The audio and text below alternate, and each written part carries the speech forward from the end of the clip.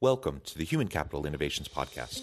We're your source for personal, professional, and organizational growth and development, where we share original research, explore industry trends, and interview executives and thought leaders from across the globe. We hope you join us often for practitioner-oriented content around all things related to leadership, HR, talent management, organizational development, and change management. Maximize your personal and organizational potential with Human Capital Innovations Podcast.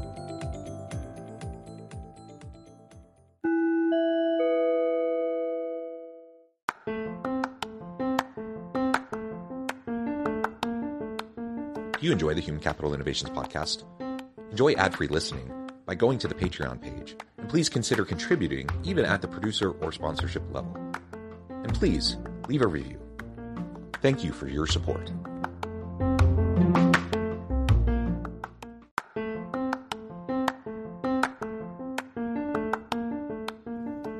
Welcome to the Human Capital Innovations Podcast. In this HCI podcast episode, I talk with Solange Charas and Stela Lupushor about the work of the future and the trends, the art, and the practice of transitioning to a reimagined workplace.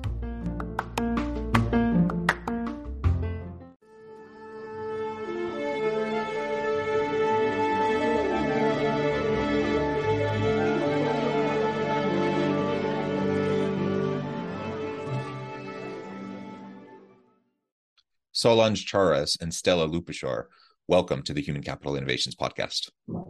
Thrilled to be here. Yeah, it's great to have you both. You're joining us from the New Jersey, New York area. I'm south of Salt Lake City in Utah.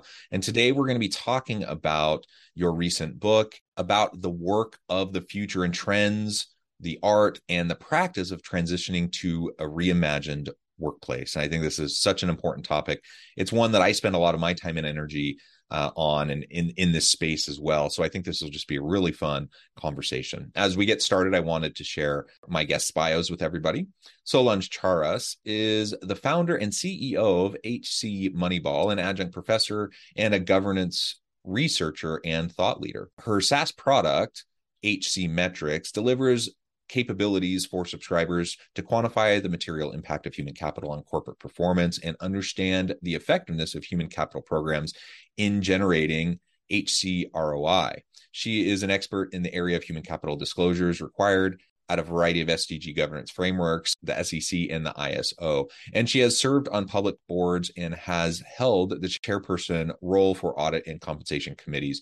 She has also served on private, for-profit, nonprofit, and higher education boards. Stela Lupushor is a thought leader, speaker, educator, and futurist on a mission to humanize the workplace through the use of design thinking, technology, analytics, and future thinking to create inclusive workplaces. She is the co-author of Humanizing Human Capital, Invest in Your People for Optimal Business Returns, and Humans at Work, the Art and Practice of Creating the Hybrid Workplace. A pleasure to have you both with me today. Anything else either or both of you would like to share with me and my audience by way of your background or personal context before we dive on in?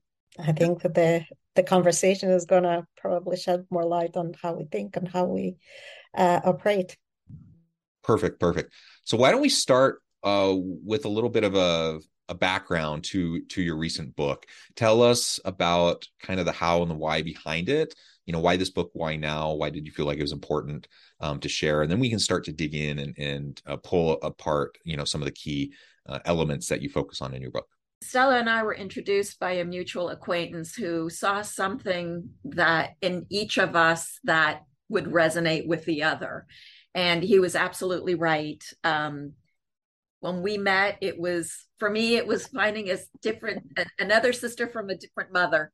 And we, as Stela would say, we were finishing each other's sentences even in that first meeting. And my focus is on data analytics and the use of data to inform decisions. And Stela's interest was on the future of work. And we had talked about how there are books that talk about data analytics, and there are books that talk about the future of work, but there wasn't a book that really combined the two interests, the two streams. We talked a lot in the early days about the signals that organizations give, and how HR people are sort of deaf to those signals because they have no way to transform or translate those signals into actions. And even if they did, if they're deaf to the signals, they're probably not aware of the future trends and how to apply those signals to anticipate the future of work and support their organizations in the service of sustainable enterprise performance. And that's the other thing that we had in common, that as Dave Ulrich would say, we don't do HR for the sake of HR. We do HR in the service of the organization and the customers of the organization. So that's how I think that was the germ of or the genesis of the book. Stella, do you have anything? Yeah, and we were talking about writing for quite some time. And when we did start, so pandemic started as well. So it, on one side, created the space for us to put down our thoughts. On the flip side, it also accelerated a lot of trends that we've been talking about. We have seen how the focus from just primarily on shareholder value creation has shifted, how safety and some of these fundamental workplace expectations became critical in order to get access to your employees, be able to enable them to be productive and continue the operations as a business. So the timing couldn't have been more perfect for us to write these, because on one side we see an acceleration of a lot of these trends and the importance of workers. We also are privileged to have access to much more sophisticated technology and more types of data that we can use and analyze to detect some of those signals and then make informed decisions.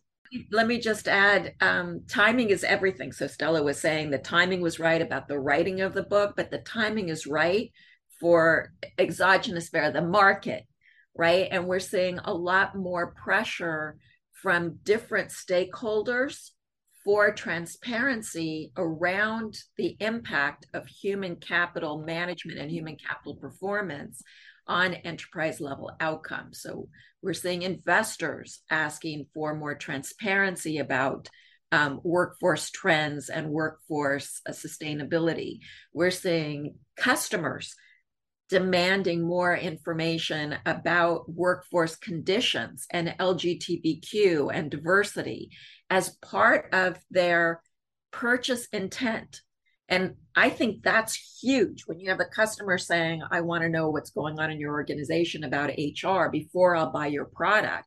That's huge pressure on CEOs and boards and executive management teams to not only understand what's going on, but to create the right story, the right narrative about human capital performance.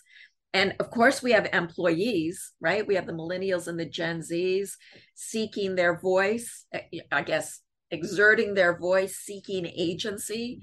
And I love to say, I'm from Missouri, right? The show me state. Don't tell me what you're going to do for me. Show me what you've done for others that look like me coming into your organization. So I think employees are really getting a lot more sophisticated about how they make decisions to join a company and stay with a company related to how companies treat them as capital, as something to invest in. Yeah, very well said. I know one of the things you talk about are what you call the 4Ds. And I want to explore that a little bit. So how the demographic, digitization, the datafication, and the disintermediation are disrupting how, where, and when, and the why of how we work. Let's pull that apart a little bit. Tell us a little bit more about how you approach that in your book and why you think this is really important for leaders and for organizations to be thinking about these 4Ds.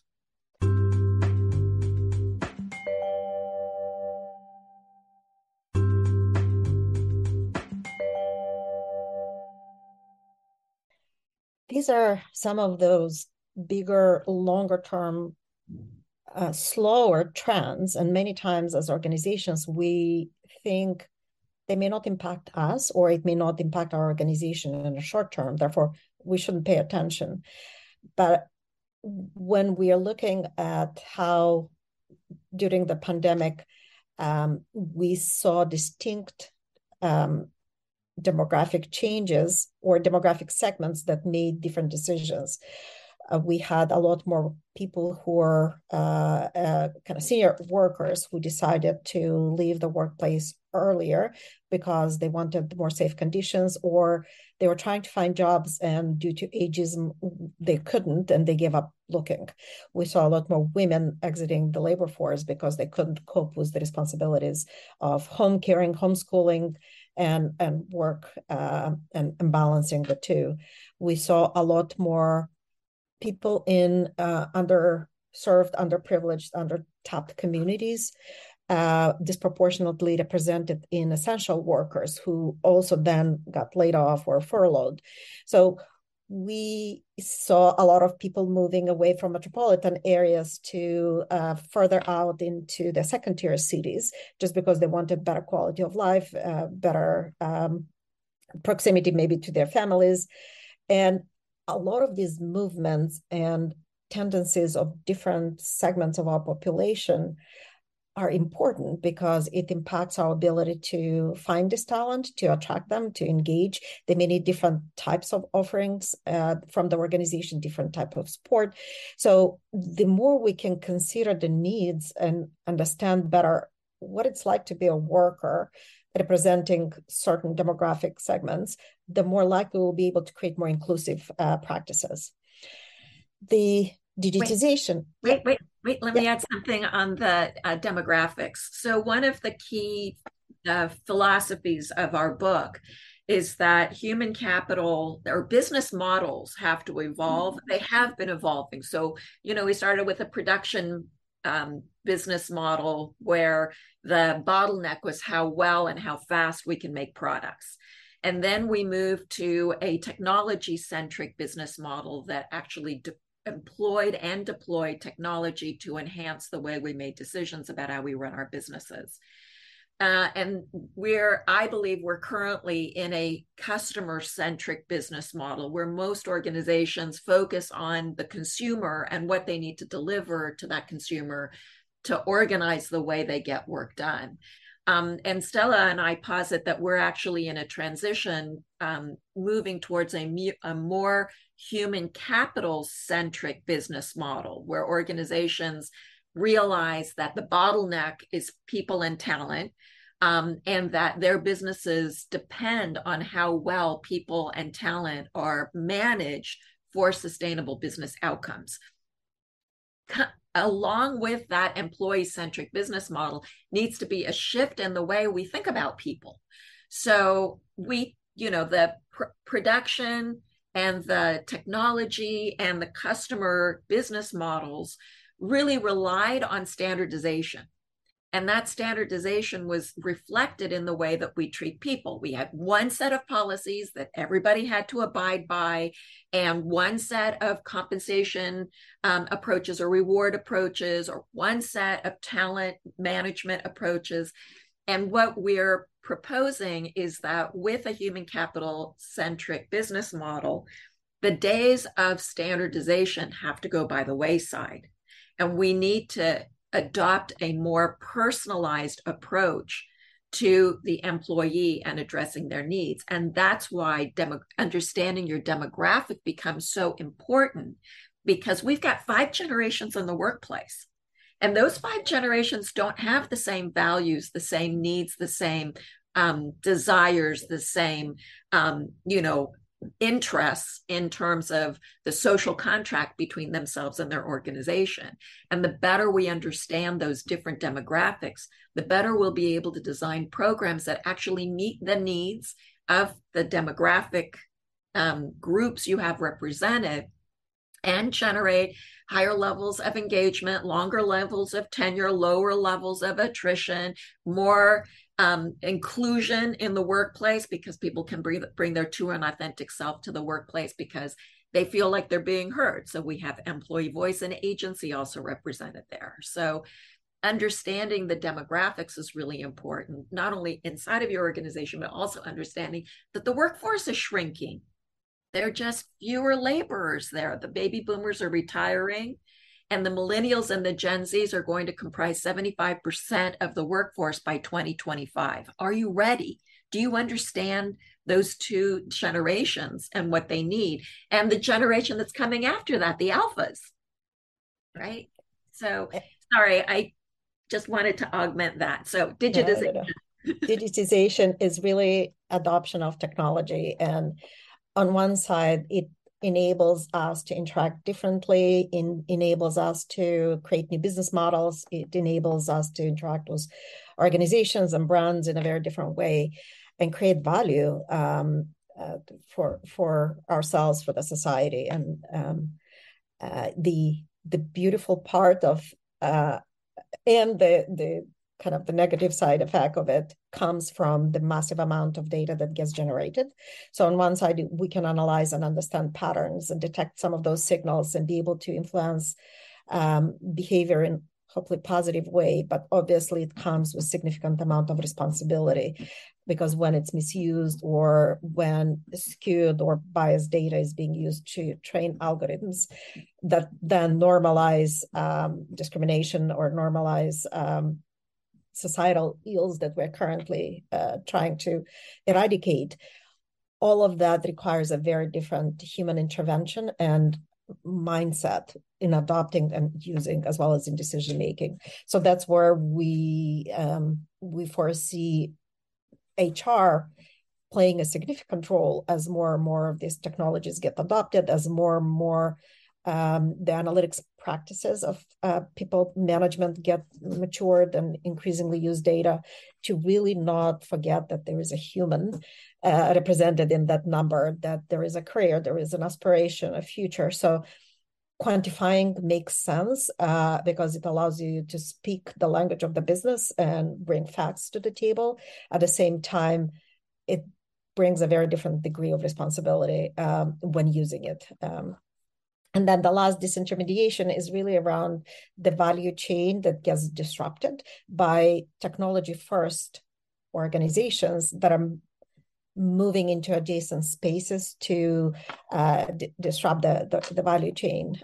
So think of Amazon, right? The perfect example, where they started in the book retail business that moved into all sorts of other products, into cloud technology, into electronics, into content production, Oscars, going to space. There's not one single industry or sector that hasn't been affected or touched by this technology first company that now has created its own set of intermediaries, but disrupting the traditional incumbents.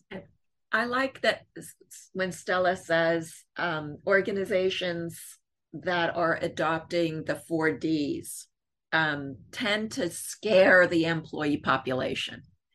The fear is, oh, my job is going to be replaced with a robot. So the first thing that Stela says, if you'll allow me to quote you, is we still need humans to run those robots.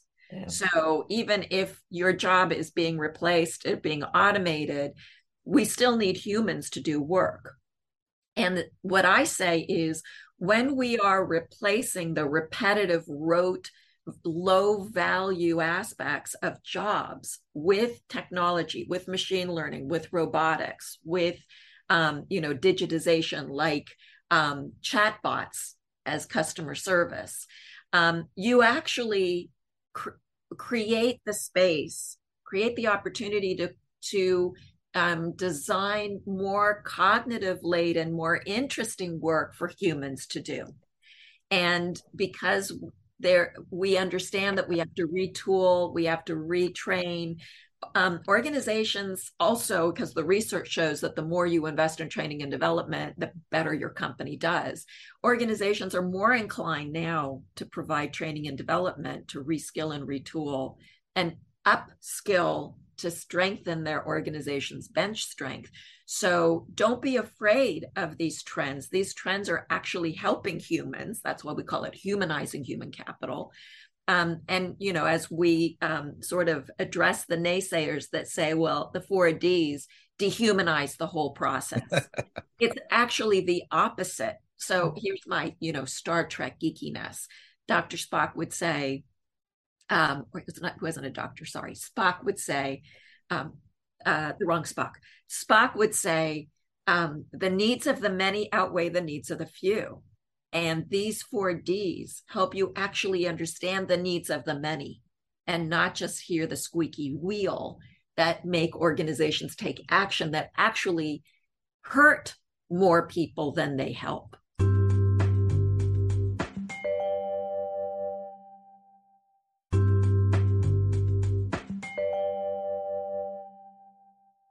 Yeah, well said. And I think as you're describing those 4Ds, of course, clear implications for the shifting nature of work and defining the future of work. Unfortunately, we don't have time to get into all of that today, but I did want to hit on, before we wrap things up with this conversation, around evolving the employment value proposition with our people as the nature of work shifts. And as you just described, each wave of the Industrial Revolution, and people talk about how we're in Industry 4.0, automation has always been a part of that. And every time there's been some new form of automation, now we're just talking about advanced robots, AI, deep machine learning, but there's always been some form of automation. And every time that takes away the repetitive, rote tasks, the things that most people don't like to do anyways, and it creates a whole new slate of opportunities that didn't exist previously. So there's always going to be humans doing important work. I just think we're going to be doing more meaningful, more important work because we can automate the rest of it, that most people don't want to do anyways. All of this shifts, though, that employment value proposition. And there's this shifting psychological contract, the changing social contract between workers and employers. Let's talk about that just a little bit in our remaining few minutes together. Can I just compliment the fact that you use the word workers as opposed to employees? Number one, we have significantly broader set of options when it comes to the talent pools we can utilize to perform the work. And increasingly, we tend to focus on employees as the primary group, when in fact we have contractors, we have freelancers, we have teams, we have partnerships, we have all sorts of relationships with individuals who are helping us or partnering with us to perform the work. And we need to think of them holistically. And when it comes to value proposition, they all come to work for different reasons, right? I hope most of them want to work for a company that provides safe working conditions, that provides fair remuneration. But the more you think about that pyramid of needs, the more complex it gets. Some people want to learn a new skill. Some people want to be affiliated with an organization that is going to amplify their personal brand. Some people want to have access to perks and well-being benefits. Some people want to have pride for the company's products and brand in the marketplace. Some people want to leave a legacy. So the more we can understand and use the data to understand the preferences and needs, because those will differ depending on the life stage, depending on their circumstances at home, health conditions, cognitive abilities, all of those things are now becoming easier to quantify, and we can then start adapting and personalizing the offerings to different segments and what they expect. Yes, this may be a little bit more complex from a HR perspective, but again, analytics and data and technology can provide that type of personalization. Or at the minimum, as an organization, we need to think, what is it that we want to be known for as a company, and how can we build those propositions into the decisions that we're making about the workforce, because that will then attract the talent that is compelled or attracted by that. Yeah, and John, you were talking about, back through the Industrial Revolution, how technological advances have actually been the root cause of transformation and change. The one big difference going back to the 1700s, the beginning of the Industrial Revolution to today, is that we always had a growing labor force. The world population was growing. The world population is slowing down to the point where it's approaching zero growth and will go negative in the next 10 years or so, right, Stella? And that puts a different kind of pressure on organizations because the one input into the business model, which is labor, is becoming more and more scarce. And that's why we think human capital centric business models is the future trend because of that labor scarcity. So it's interesting to think of these sort of environmental differences, and I don't mean environment like green, I mean, work conditions, business conditions. And, John, you brought up a point about calling them workers, which Stella sort of supported. It's not just doing good business where we think about our input into the model that represents labor. The investors are looking at that. So the SEC is asking for transparency about the different types of laborers or workers you have in your organization, because it does correlate to an organization's sustainability, right? As I said before, 80%, or maybe I didn't say it yet, 80% of the US GDP is service oriented.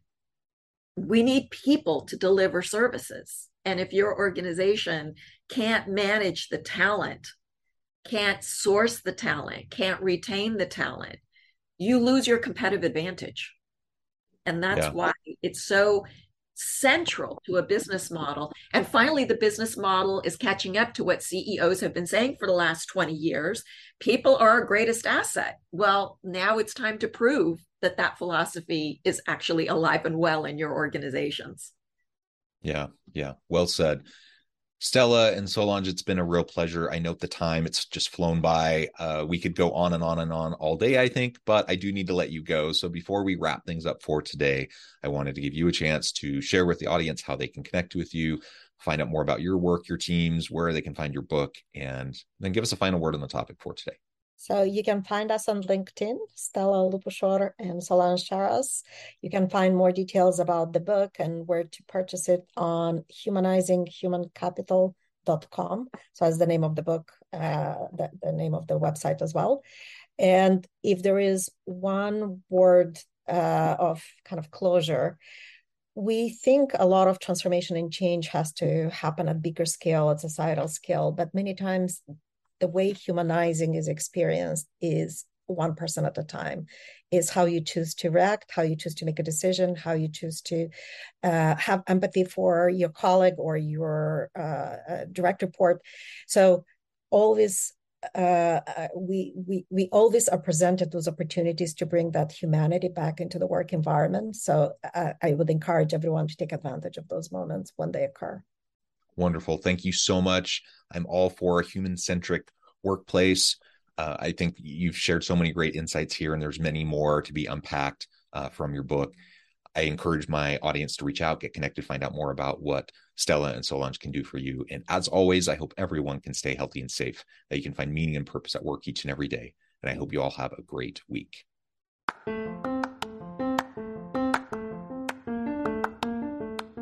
Do you enjoy the Human Capital Innovations podcast? Enjoy ad-free listening by going to the Patreon page, and please consider contributing even at the producer or sponsorship level. And please leave a review. Thank you for your support.